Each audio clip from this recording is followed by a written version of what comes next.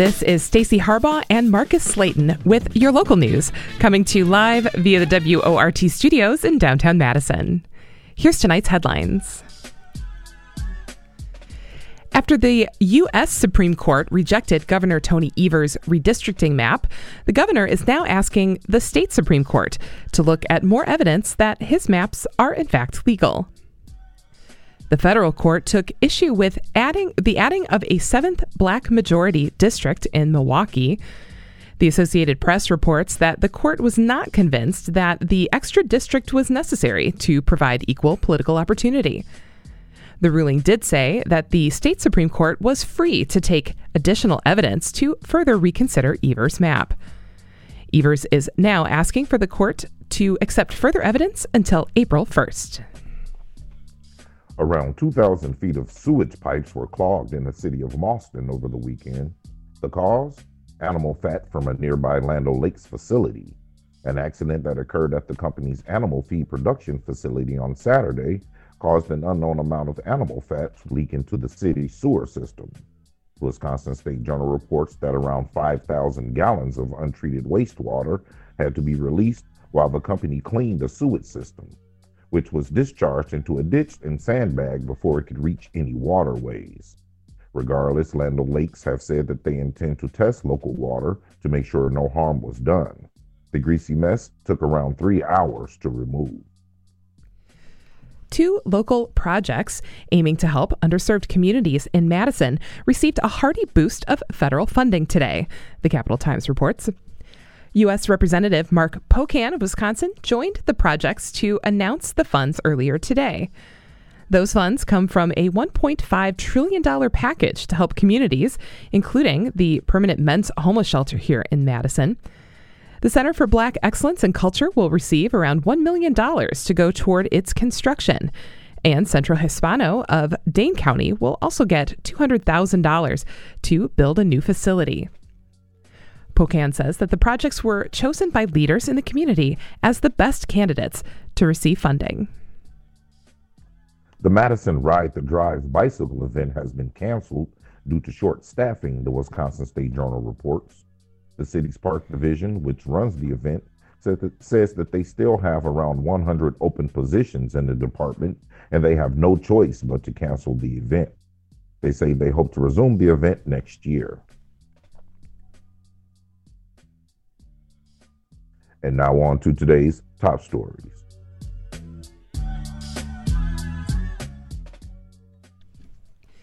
As the spring election season rolls along, producer Nate Wegehout continues our foray into competitive races on the Dane County Board of Supervisors. District 20 of the Dane County Board of Supervisors sits in the northeast corner of the county, containing the villages of Marshall and Morrisonville. The 2 candidates running for that district are incumbent Jeff Wigand and Scott Mahalik. Unlike the other challengers in the Dane County board races, Mahalik is no political newcomer. He had previously run unsuccessful races for a seat in the state assembly in both 2012 and 2016. Running as a Democrat, he lost both races to the Republican incumbent Joel Kleefisch, husband of current candidate for governor Rebecca Kleefisch. Currently, he works as an assembler at Generac Power Systems in Jefferson. Mahalik also sits on the Marshall Village Board and helped to start the Marshall Farmers Market after the village's only grocery store closed down. Mahalik says that he first got into politics after Act 10 was passed in 2011 and says he is running because he does not like how incumbent Jeff Wigand is representing his district. I think Jeff, with his countywide mask mandate, when he had no power, no authority, I really want to stress is he had no power, no authority to overturn the mask mandate. He got people very fired up, very angry over this very divisive issue. Plus his stance on Resolution 353, which was to create a task force, was in support of an Assembly Bill 886, which was to create a task force for missing and or murdered African-American women or girls. He was the only supervisor to vote against that. And I think because of these reasons, I think that he needs to be replaced. Wigand did not respond to multiple requests for comment about his campaign. Wigand was first elected to the seat in a special election last year in a write-in campaign after the death of sitting supervisor Julie Schwellenbach. Having previously worked in the state departments of Transportation and Administration, Wygand currently works as the vice president of WPS Health Solutions in Monona, according to the Wisconsin State Journal. Wygand has caused a stir since his election last year.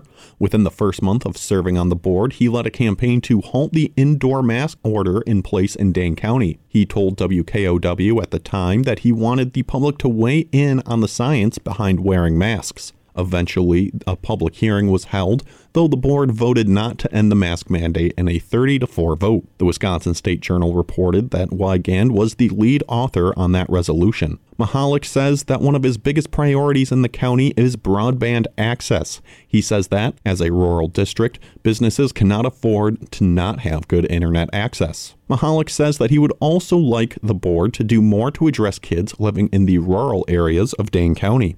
I'd like to see for some of these young kids, especially in the African American and Hispanic American community, to see an expansion of bus service. Maybe the Madison Metro service we could expand countywide. Some of the apprenticeship programs, the Building Trades Council apprenticeship programs, expand those as where kids in high school can receive college credit, perhaps for being in the Building Trades Councils and being an apprenticeship. Wygand, on the other hand, has recently spent his time on election integrity. Earlier this month, Wygand proposed several amendments to a new election security review committee. That committee was introduced to help stop the spread of misinformation around elections, specifically aiming to prevent another event like the January 6th insurrection. The amendments proposed by Wygand largely drew from talking points from the investigation of the 2020 presidential election by Michael Gableman, including a review of votes cast in nursing homes and reviewing the use of absentee drop boxes. All 6 amendments Wygand introduced were shot down by the board.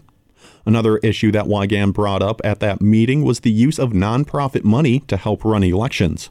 So I hope that we can all understand and appreciate that our elections can and should be run by our government, and they should not be run by people that have deep pockets. And when you have groups like Center for Tech and Civil Life that have deep pockets, I hope that we can all agree that our elections from a security perspective and a accuracy perspective and mitigating outside influence, they should be run by our governments, and our governments should be free from outside influence, including the influence of organizations that have deep pockets that might have an interest in swaying an election one way or another. The use of grant money to help run the 2020 election has been repeatedly defended by federal judges.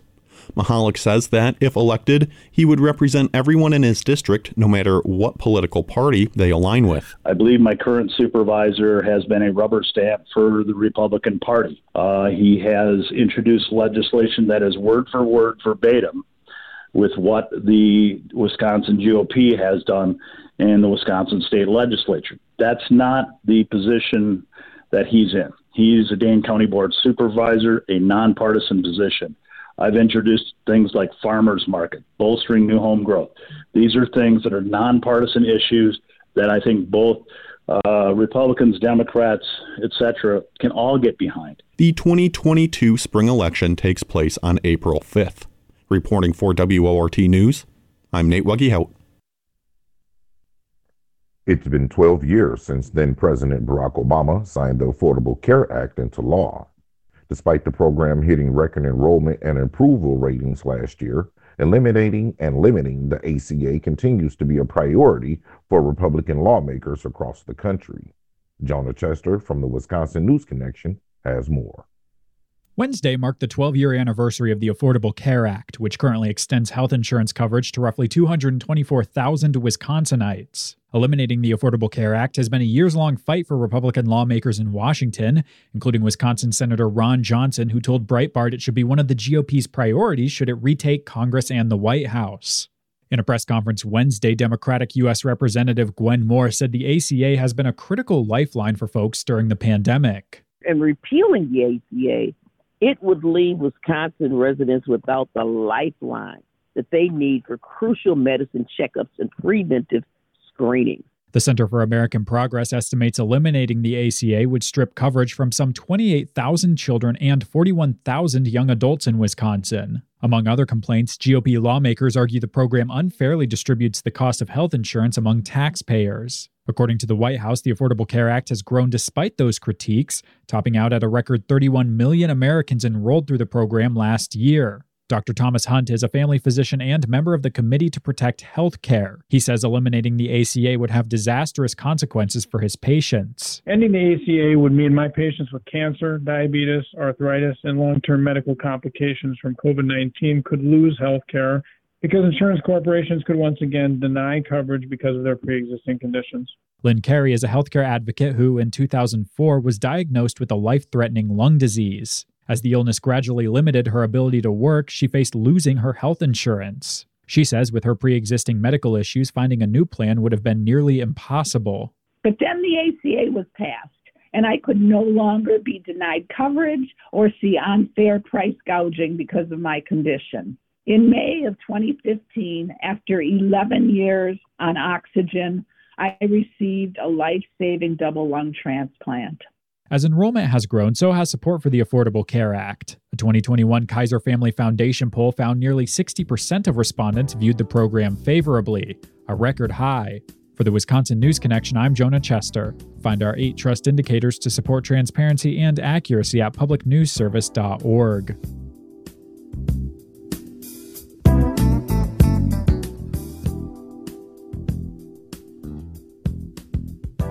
It's now 6:17 p.m., and you're listening to the live local news on WORT.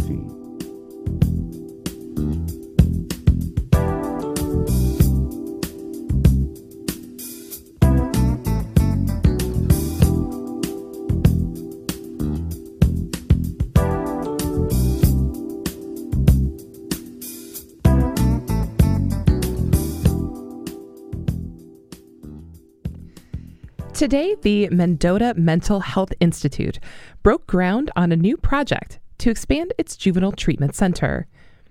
It's the start of a 3-year, nearly $66 million project that's aimed at tripling the facility's patient capacity.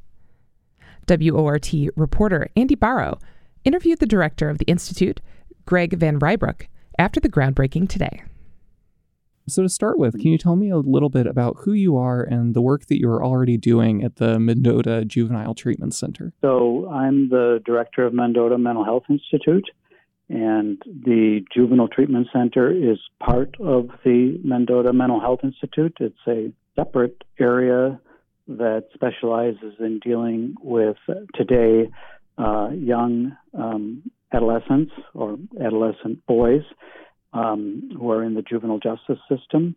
And then in the future, it will be boys and girls because of the Juvenile Treatment Center expansion that we talked about today at the groundbreaking ceremony. How is the expansion and renovation plan set to change your work? Well, so it will increase the number of youth here from 29 to a total of 93. The big change will be 20 beds for girls, and the remaining beds will be for boys. The other big change will be that we will be accessible statewide, meaning that counties and facilities in counties across the juvenile correctional system and the county systems will have access to mental health assessment and treatment for juveniles in their respective areas. What challenges do you anticipate following the expansion?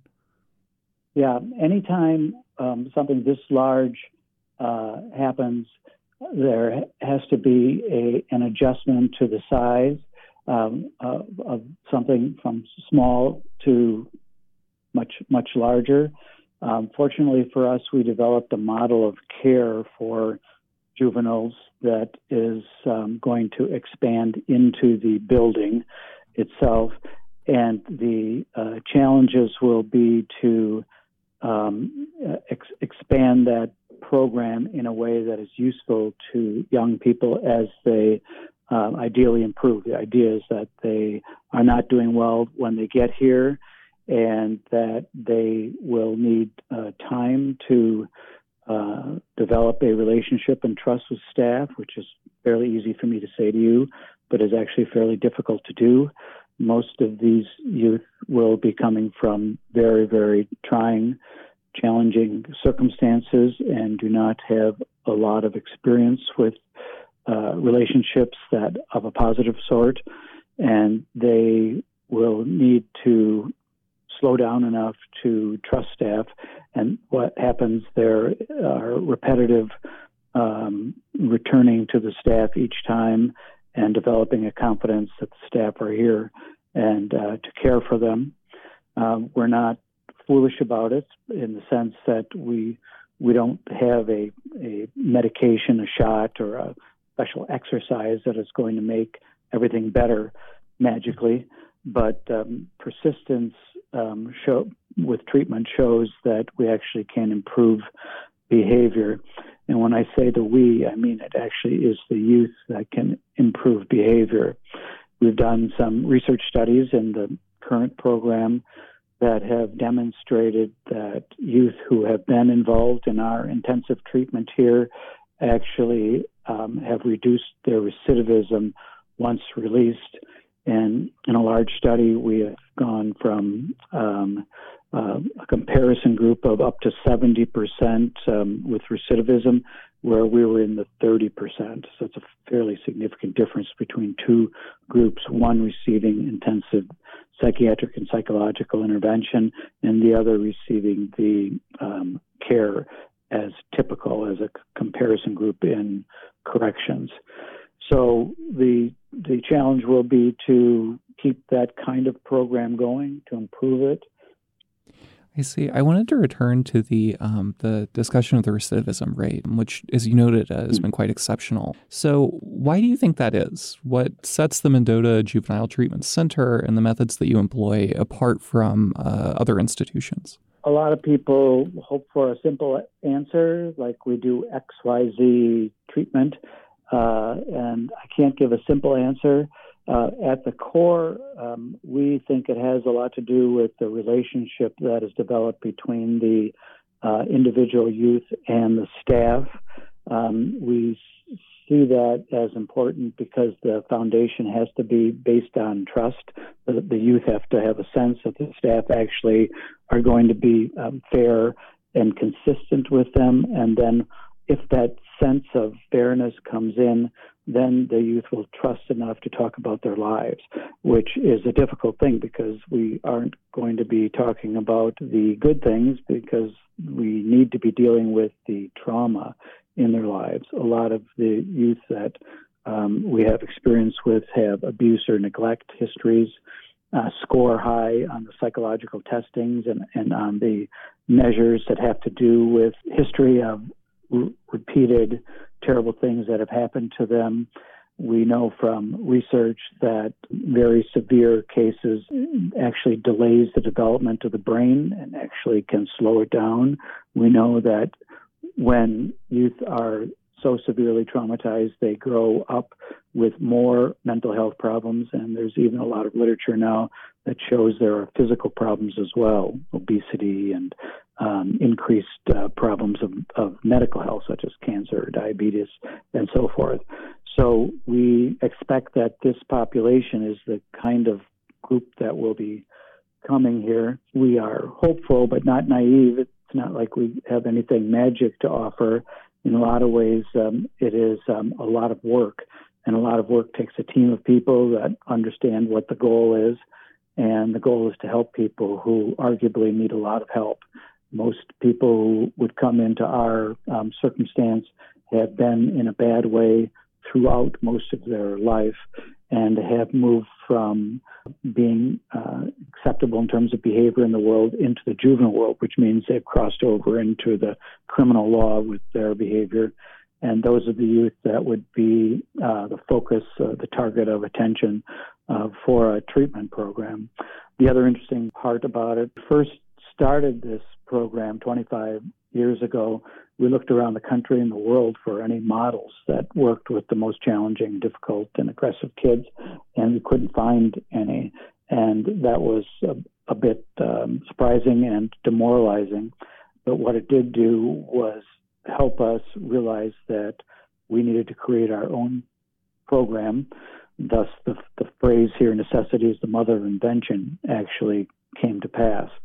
So through trial and error and a lot of effort and a lot of failing and then failing again and then failing better, we started to develop a program that we call the decompression model of care. And that essentially is, in very quick version, understanding that most of the time youth who come to, at least during this time, have been compressed and restricted by the efforts of society to keep them safe, and they are actually going to need to be decompressed, if you can follow the image of a diver coming up from deeper water. We don't do that quickly. You need to recompress in order to decompress so that the oxygen comes in gradually and the body reacts better.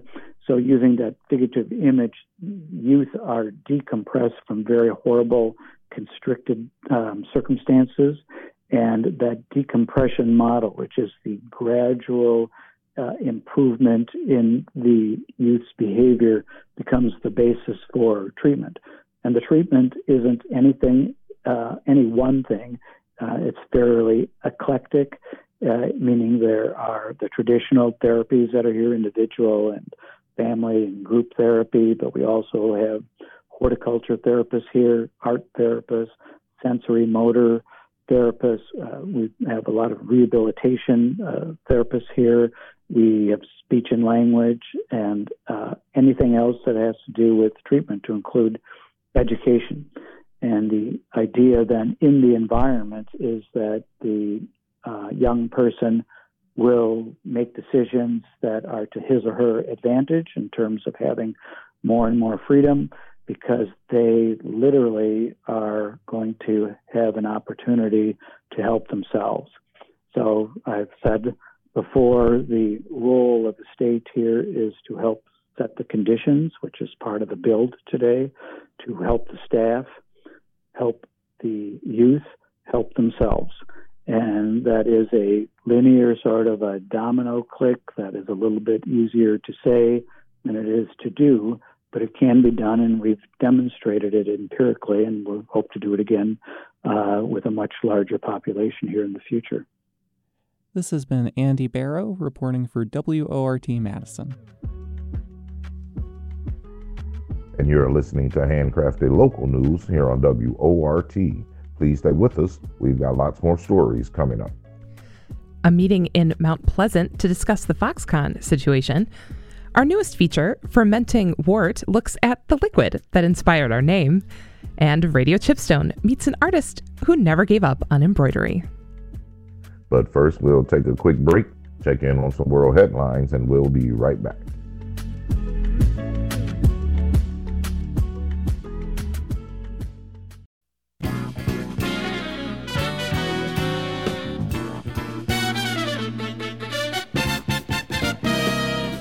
The time is now 6:33, and you're listening to the local news on WORT.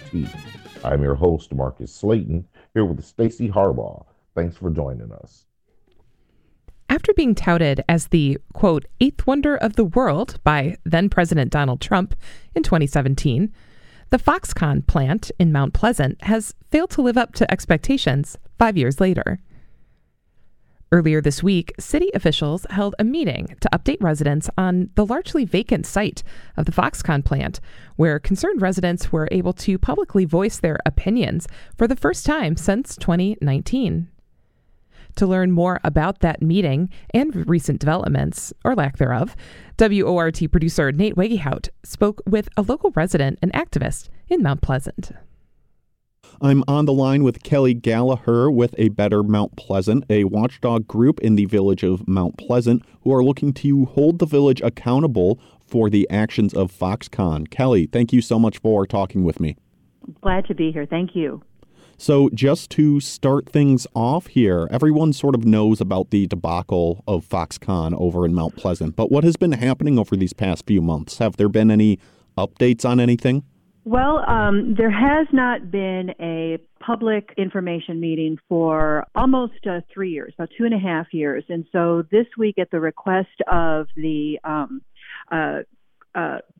county board, there was a joint meeting between the Village of Mount Pleasant and the Racine County supervisors to provide what was billed as an update to the project. So it was very highly anticipated, and we were really looking forward to hearing what it was that we could expect or what was going on.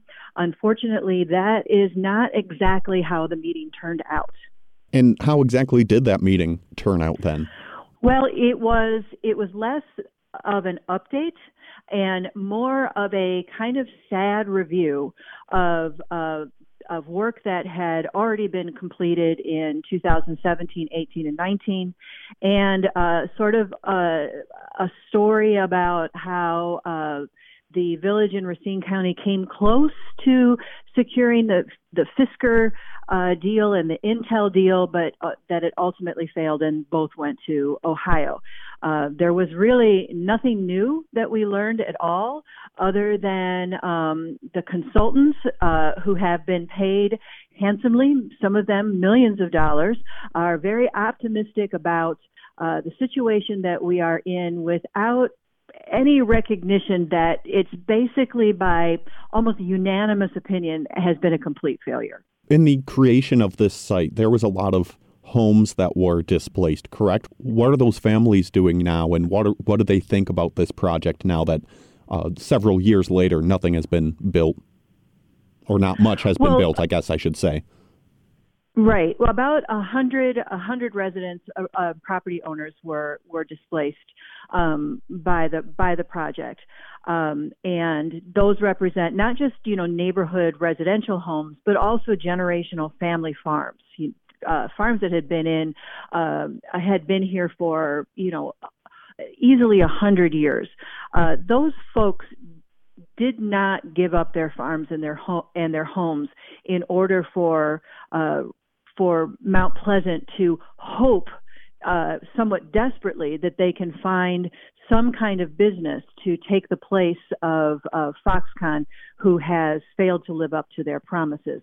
So there's a lot of anger about it, and I think that's mainly due because and we saw this at the meeting on Tuesday, is that there is no accountability to bear. There's no one standing up and saying, look, we really thought this was going to be great, and yes, we bet big, but it just didn't work out.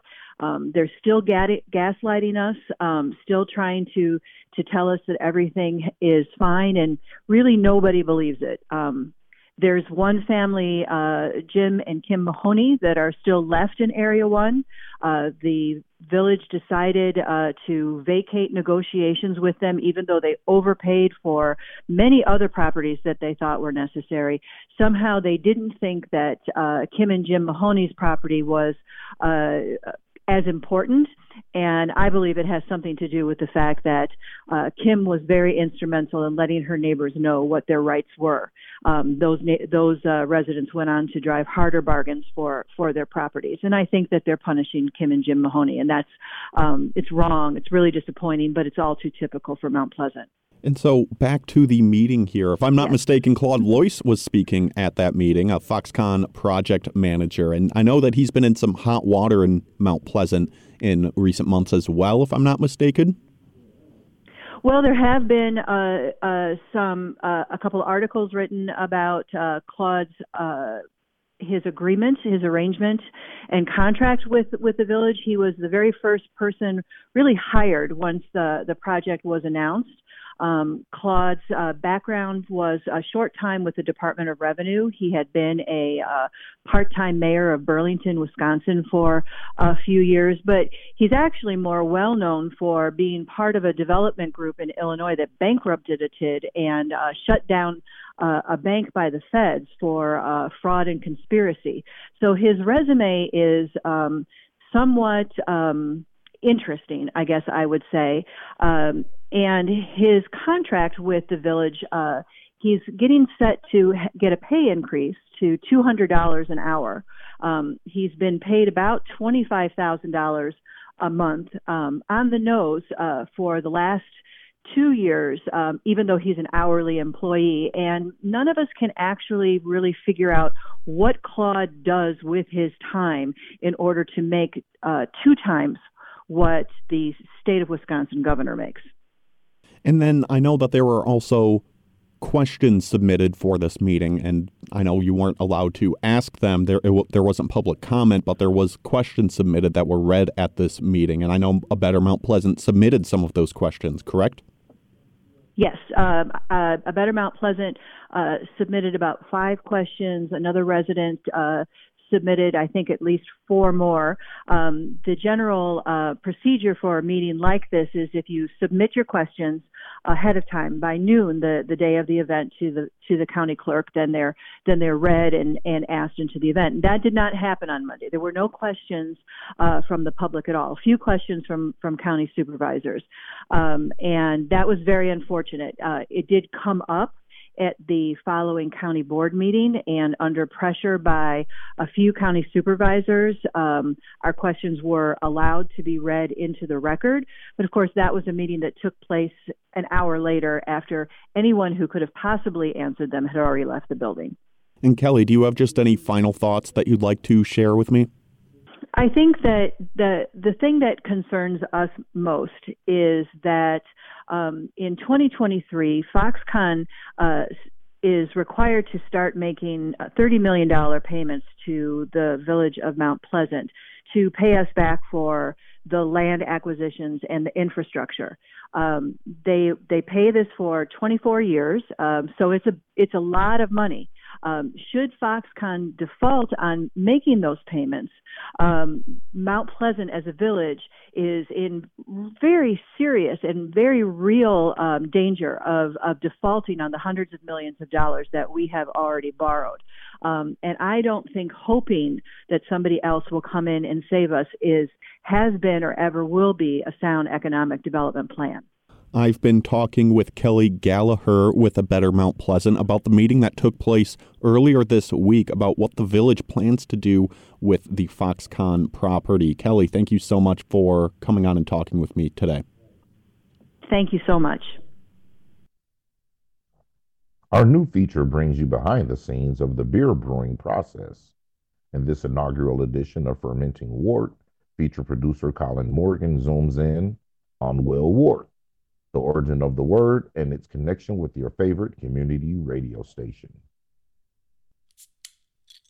This is Fermenting Wort.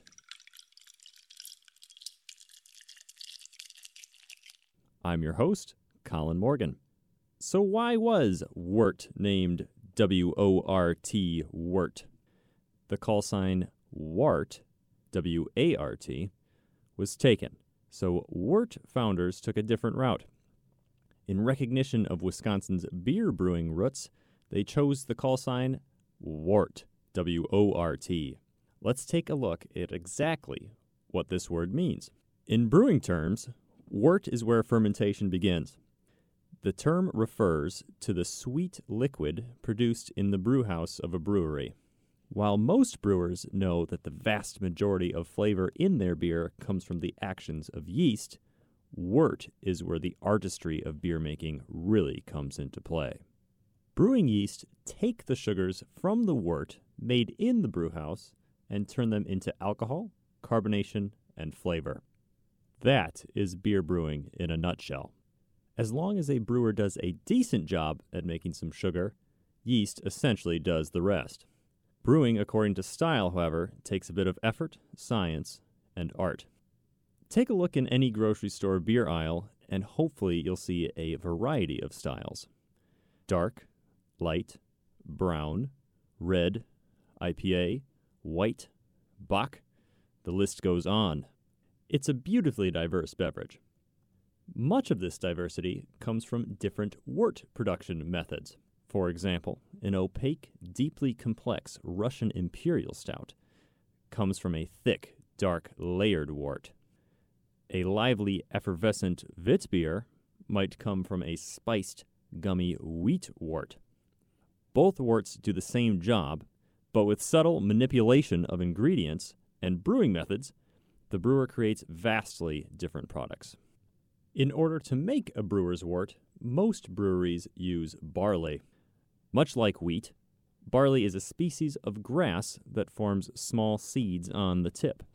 You might have seen endless fields of them while driving in the countryside of Wisconsin.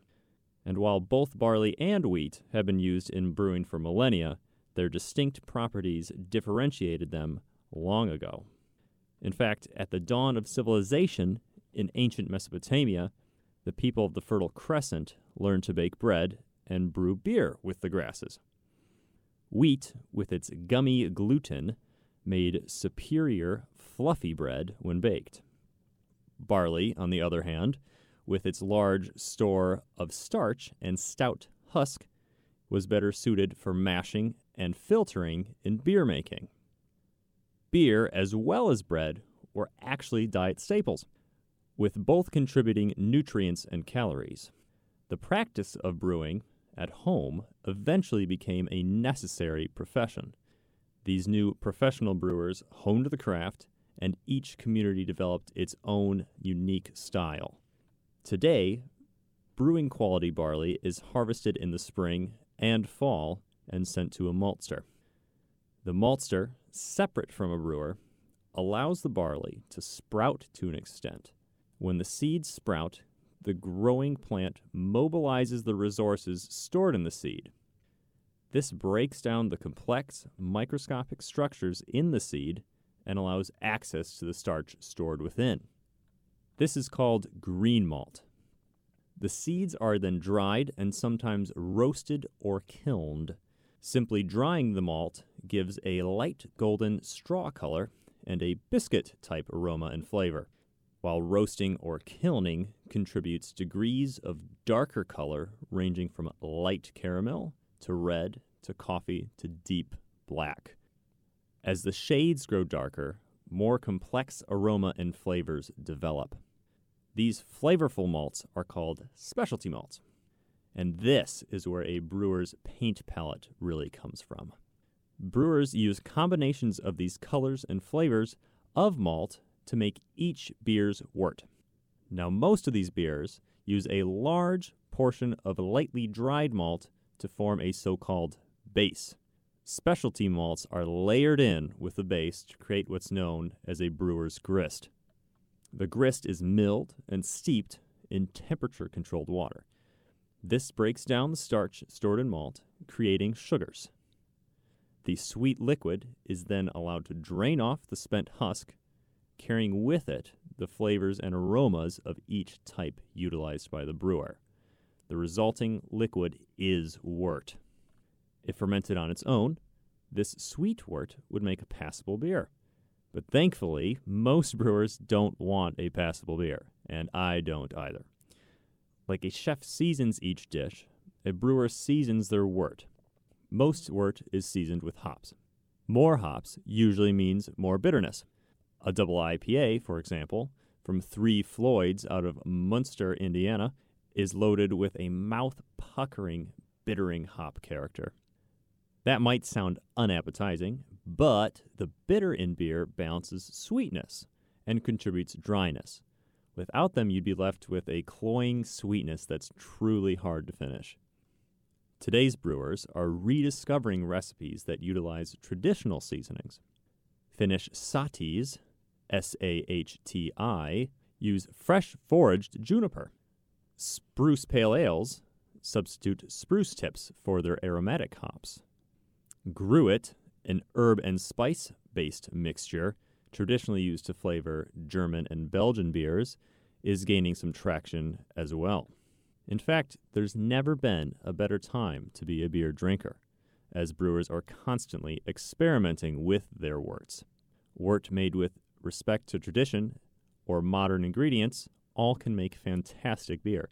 There's a story in every pint, and they all begin with wort. For Fermenting Wort at Wort News, I'm Colin Morgan. It's 6:48 p.m. and you're listening to the live local news on WORT.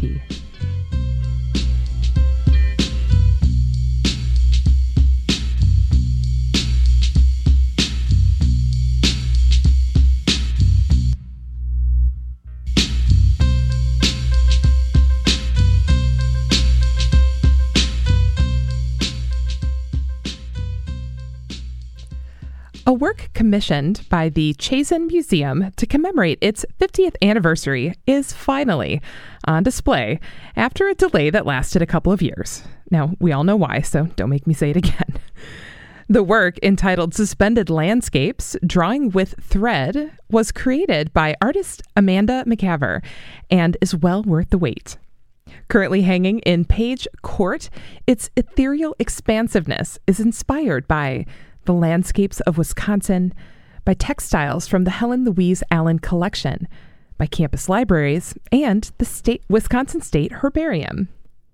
In this edition of Radio Chipstone, McCaver tells contributor Jennifer Fields how needles and thread continue to inspire her work.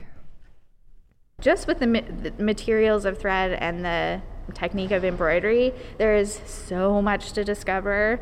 There's so much that I still haven't tried. Like, I have a list of sort of things that I'm like, well, what if I did this? And what if I did this? And, it's constantly unfolding. And something that's been interesting in the last year, like some people would, like years ago, would be like, when are you gonna get tired of embroidery? I'd be like, well, probably never. But they'd be like, why don't you try other materials? And it really is in this year that I've sort of, done that. Like, I've made some pieces, my first permanent piece with wire.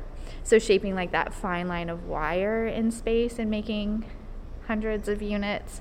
And with this piece, I did have to think about how I would address the scale of the space through my technique. So these pieces that are hanging in Page Court are actually scans of the smaller pieces in the gallery downstairs in the Meyer Gallery. So they're actually digital prints that are printed on fabric. And then what I did is I burnt out these areas with a wood burning tool.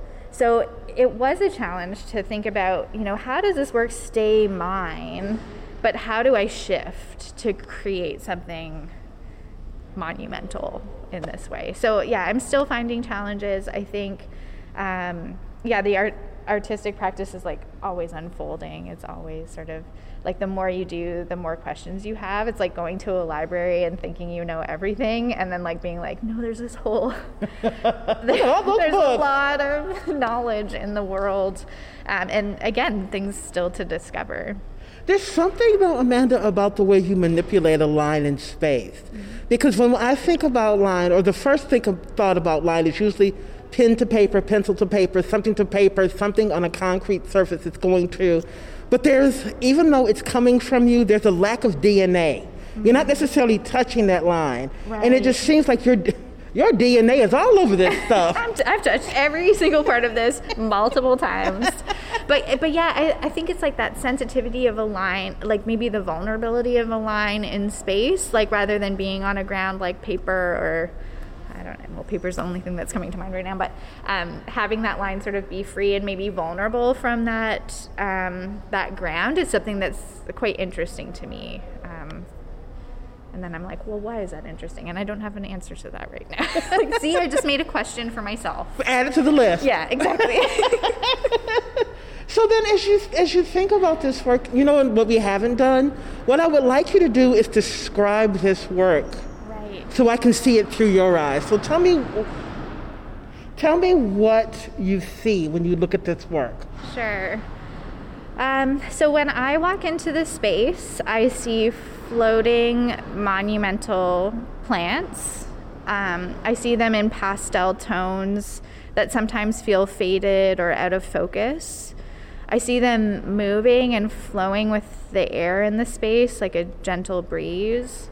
I see sort of like a haze or a fog, like in the morning, if you look out on a field. There's something about this that feels a little bit like a dream. The plants are all hanging upside down, so it's almost like they're falling from the sky. So there's a cascade that's happening. And as you move around the work, you can see the pieces twist, and that allows you to see the flatness of the work. So they're all flat and sort of gently moving in the space. And what I see when I look at the work is something that's like a blend of a document and a dream or a fantasy.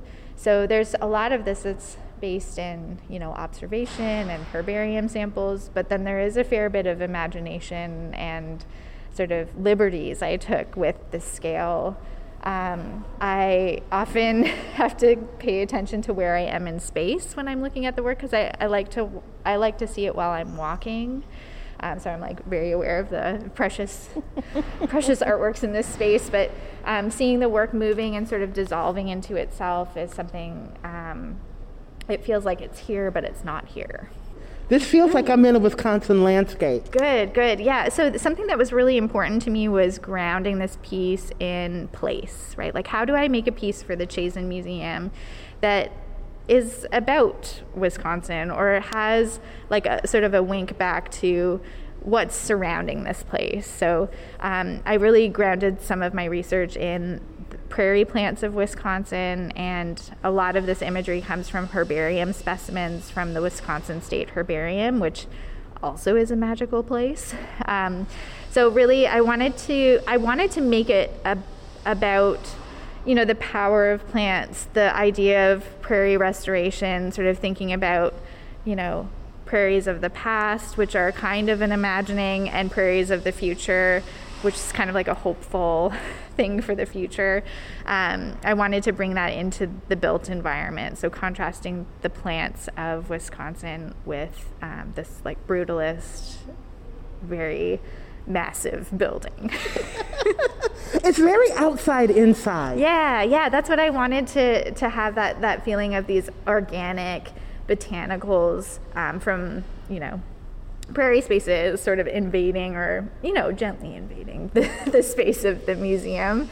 And I liked that contrast between like the hardness of the architecture and the softness of these textile materials, the movement of these pieces contrasting with how still and sort of static the space is. And at the same time, the space is so beautiful. Like, the warmth of the marble is definitely something that surprised me when I first came into the space. You often think of like concrete when you think of brutalist buildings, but this court has a warmth to it as well. It's very much winter, spring. Yeah. Very much, this elemental sort of thing that if I walked out of here right now, I would expect it to be 60 degrees outside. Right, like what's happening. And that's actually something that I'm really happy about too, is that this piece installed in the space is going to see like the end of winter, the beginning of spring, summertime, and then August is like prime prairie season in Madison. So it's going to see that change in season, and I wonder about how the reading of the piece will change. Like right now you're saying like there's quite a contrast between like the inside and the outside, like what happens in springtime, when this feels like a continuation of like the beautiful, and I've been in Wisconsin in May. It's so beautiful. Is that right? It's, people think it's just a bunch of farmland, but that's a beautiful drive. Yeah, it's a beautiful drive. It's beautiful even on campus. Like, I'm so impressed by some of the green spaces on campus. Yeah, and so maybe this will feel like a continuation at that point of like the outside coming inside. And I'm excited about those things, the way that the work could possibly change. It's going to change with each person that comes to see it. For WORT, I'm Jennifer Fields.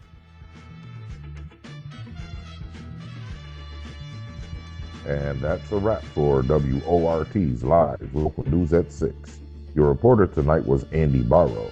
Special thanks to Jonah Chester of the Wisconsin News Connection. Special thanks also to feature contributor Jennifer Fields, and a warm welcome to new feature contributor Colin Morgan. Dylan Brogan engineered the show. Nate Wiggy helped produce this newscast, and Ms. Shali Pittman is the news director here at WORT. Thank you guys for listening. I'm your host, Marcus Slayton. And I'm your host, Stacey Harbaugh. Be sure to stay up to date with the WORT Local News Podcast.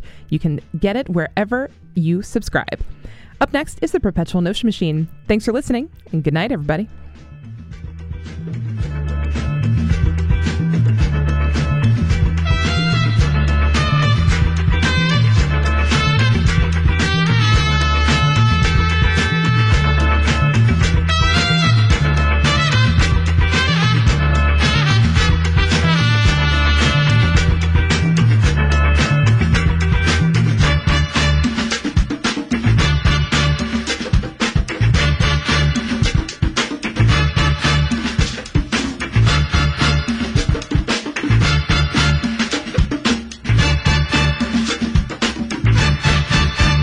What is wart? Wart, W-O-R-T, correct.